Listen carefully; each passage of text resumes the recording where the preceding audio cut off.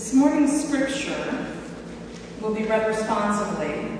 It is Psalm 34, and it is the psalm from which this week's hero verse was taken. As you may be able to tell, it was a superhero theme, and our hero verse was, "Do good, seek peace, and go after it," which got yelled very, very loudly in this place, so I will try not to hurt your ears.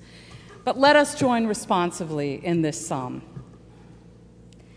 I will bless the Lord at all times. God's praise shall continually be in my mouth. My soul makes its boast in the Lord. Let the afflicted hear and be glad. O magnify the Lord with me, and let us exalt God's name together. I sought the Lord, who answered me and delivered me from all my fears. Look to God and be radiant, so your faces shall never be ashamed. The poor cried out, and the Lord heard and saved them out of all their troubles. The angel of the Lord encamps around those who fear God and delivers them. O taste and see that the Lord is good. Happy are those who take refuge in God. O fear the Lord, you his holy ones, for those who fear God have no want.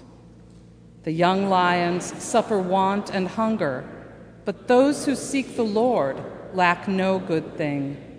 Come, O children, listen to me. I will teach you the fear of the Lord. Which of you desires life and covets many days to enjoy good? Keep your tongue from evil and your lips from speaking deceit. Depart from evil and do good. Seek peace and pursue it. The eyes of the Lord are on the righteous. The ears of the Lord hear their cry. The face of the Lord is against evildoers, to cut off the remembrance of them from the earth. When the righteous cry for help, the Lord hears and delivers them out of all their troubles. The Lord is near to the brokenhearted and saves the crushed in spirit. Many are the afflictions of the righteous, but the Lord delivers them. The Lord keeps all their bones. Not one of them is broken. Evil shall slay the wicked, and those who hate the righteous will be condemned. The Lord redeems the life of his servants. None of those who take refuge in God will be condemned. This is the word of the Lord. Thanks be to God.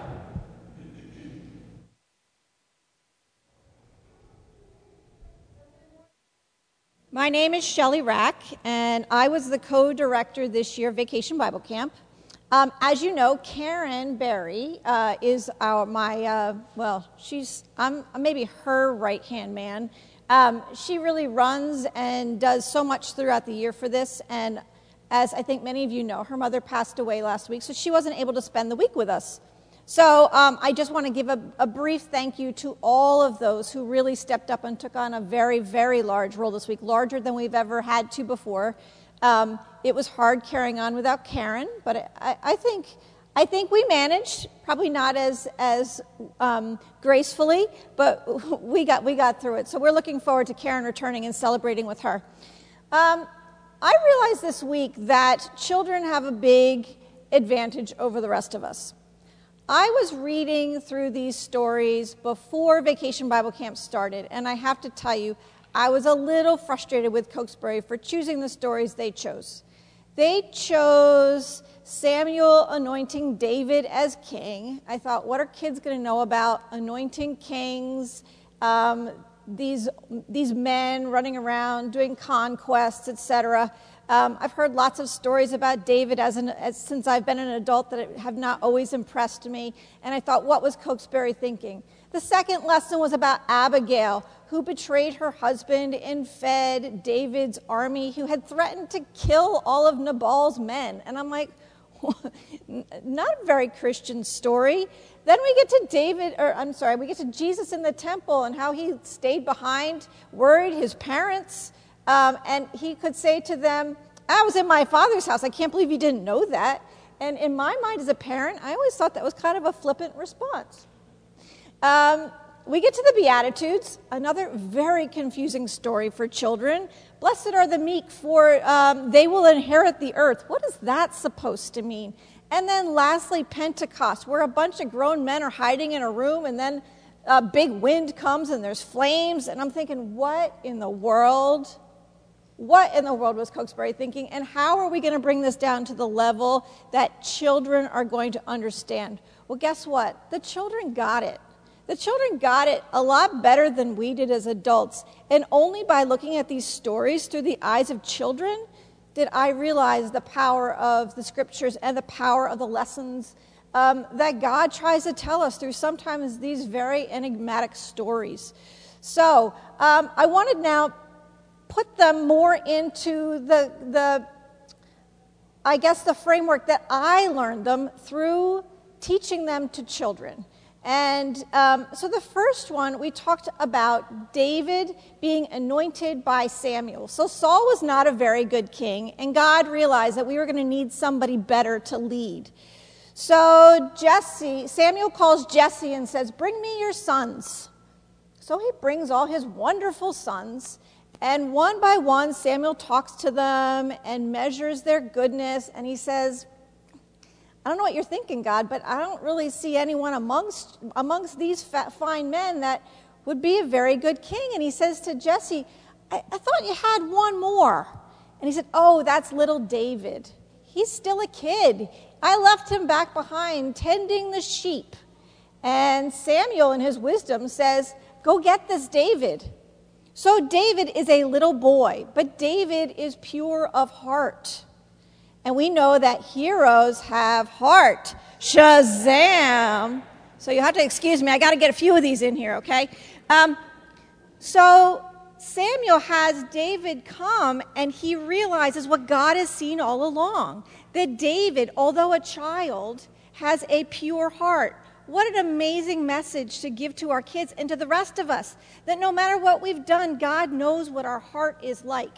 And believe me, David makes a lot of mistakes, as we're going to learn in the next story, but he's still pure of heart, and God still has faith in him.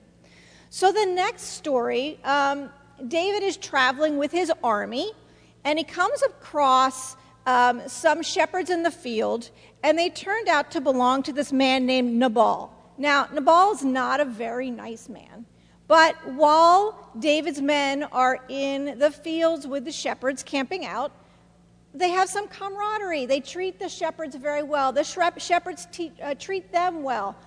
And because they're traveling, they're tired, they're hungry, they're thirsty, and it happens to be a feast day. So Nabal comes out to the fields to check on his shepherds and see all of David's men. And David says, blessed be your house. We come, we offer no harm, but would you consider sharing some of your food? Now, Nabal is a very rich man. Very selfish man, but a very rich man.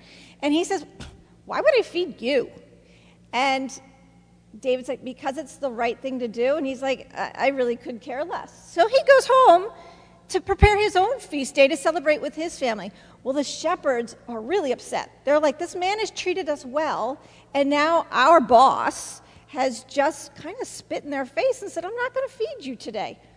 So they go back and they tell Abigail, who is Nabal's wife, and she is fearful because David has now said, you know what, we were good to you, but maybe we're not going to continue to be good to you if your boss is going to treat us like this. And so without Nabal knowing, she prepares a big feast, and she brings it out to the men, and she shares it with them, and David blesses her and tells her that what she has done, her kindness, has saved Nabal's men from any wickedness that David was planning to do, any revenge David had planned to serve upon the shepherds. So Abigail had a ton of courage, and we learned that heroes have courage. Shazam! So next we get to Jesus in the temple, and we talked to the kids. The first thing we said was, who's David's father? And a lot of them are pretty smart, and they said God, right? But we said, who's David's father? And some of them saw where we were going with it, and they said, Joseph. Joseph is David's father. Oh, Jesus' father. Sorry. Joseph, I'm getting all my names confused here. Okay, so Joseph is Jesus' father, okay? So when it gets time, they're in Jerusalem for the Sabbath, for Passover, and they're heading home. And Jesus doesn't go home with Joseph and Mary, although they think that he might be amongst their friends, so they're not too worried. They camp out that night. It's a long trip. And they start talking to everybody around. Have you seen Jesus? I thought he was with you. And we talked to the kids. It's kind of like when you go and you sit in a different pew that you're supposed to be in. You're sitting with your friends, right? We need to know where you are at all times. And Joseph and Mary had no idea where he was, and they were very worried. So they ran back. They got back to Jerusalem, and they found David. They found Jesus. They found Jesus in the temple, preaching and learning and talking, sharing his wisdom and gaining more wisdom, because heroes have wisdom. Shazam! And he says something very strange to them. He said, I can't believe you thought I was lost. I was in my Father's house all this time. And Mary ponders these things in her heart. So it's one of those first instances where Mary is kind of seeing that Jesus is a different kind of kid, and there is something very, very special about him. So our fourth story is the Beatitudes. And so Jesus has been praying and traveling, and we talked to the kids about, first of all, Calvin and Owen. They come out and they've got their T-shirts on backwards. You know, they're a little confused this morning. They got their capes on backwards. And the kids are, what's going on? And they're doing what? They're walking backwards, and they're bumping into stuff. And when we questioned them, Calvin's like, well, I found this mystery message that says, if I'm sad, I'm going to be happy. What's that supposed to mean? So we talked a lot to the kids about the fact that when we have hope, because heroes have hope, Shazam, we can turn any bad situation into a good situation, not only for ourselves, but for others. And that whenever we're sad, it's an opportunity for God to enter our lives and show us all the good things about our life and all the good things that we can do for other people. So when we have trials and tribulations and troubles, we can take all of those things and turn them around for good. And that's what Jesus was trying to show us with the Beatitudes. And then lastly, we talked about the fact that heroes have power. Shazam! So here are, and this doesn't make a lot of sense, but, you know, the men are huddled in a room. They're scared. They're all talking different languages. Nobody quite knows what's going on. And all of a sudden there's this big wind. And then all of a sudden there's flames on the top of their heads. And this was the power of God. And all of a sudden, even though they were all speaking different languages, they could understand each other. And we realize that we have so much in common, especially when we work together, that we have the power to share the good news. And this was the birth of our church. And it takes a lot of power to get something so special and so amazing off the ground. And so we learned that God gives us power to do the most amazing things, things that we never thought were possible. So if you tie all these things together, it goes right into our Bible verse of the week, was do good, seek peace, and go after it.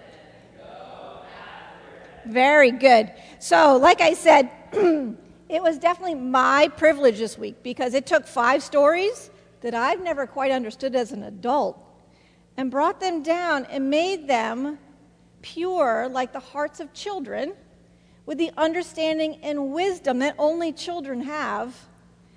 And I believe that is the real message of Vacation Bible Camp. We bring these kids into our sanctuary, we love them, we care for them, we teach them, and in return they give us so much more.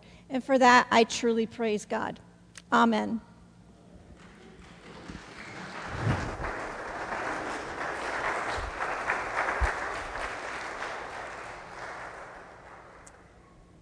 Thank you, Shelley, not only for your words this morning, but for all that you've done in the last weeks and months to make this a wonderful, wonderful week.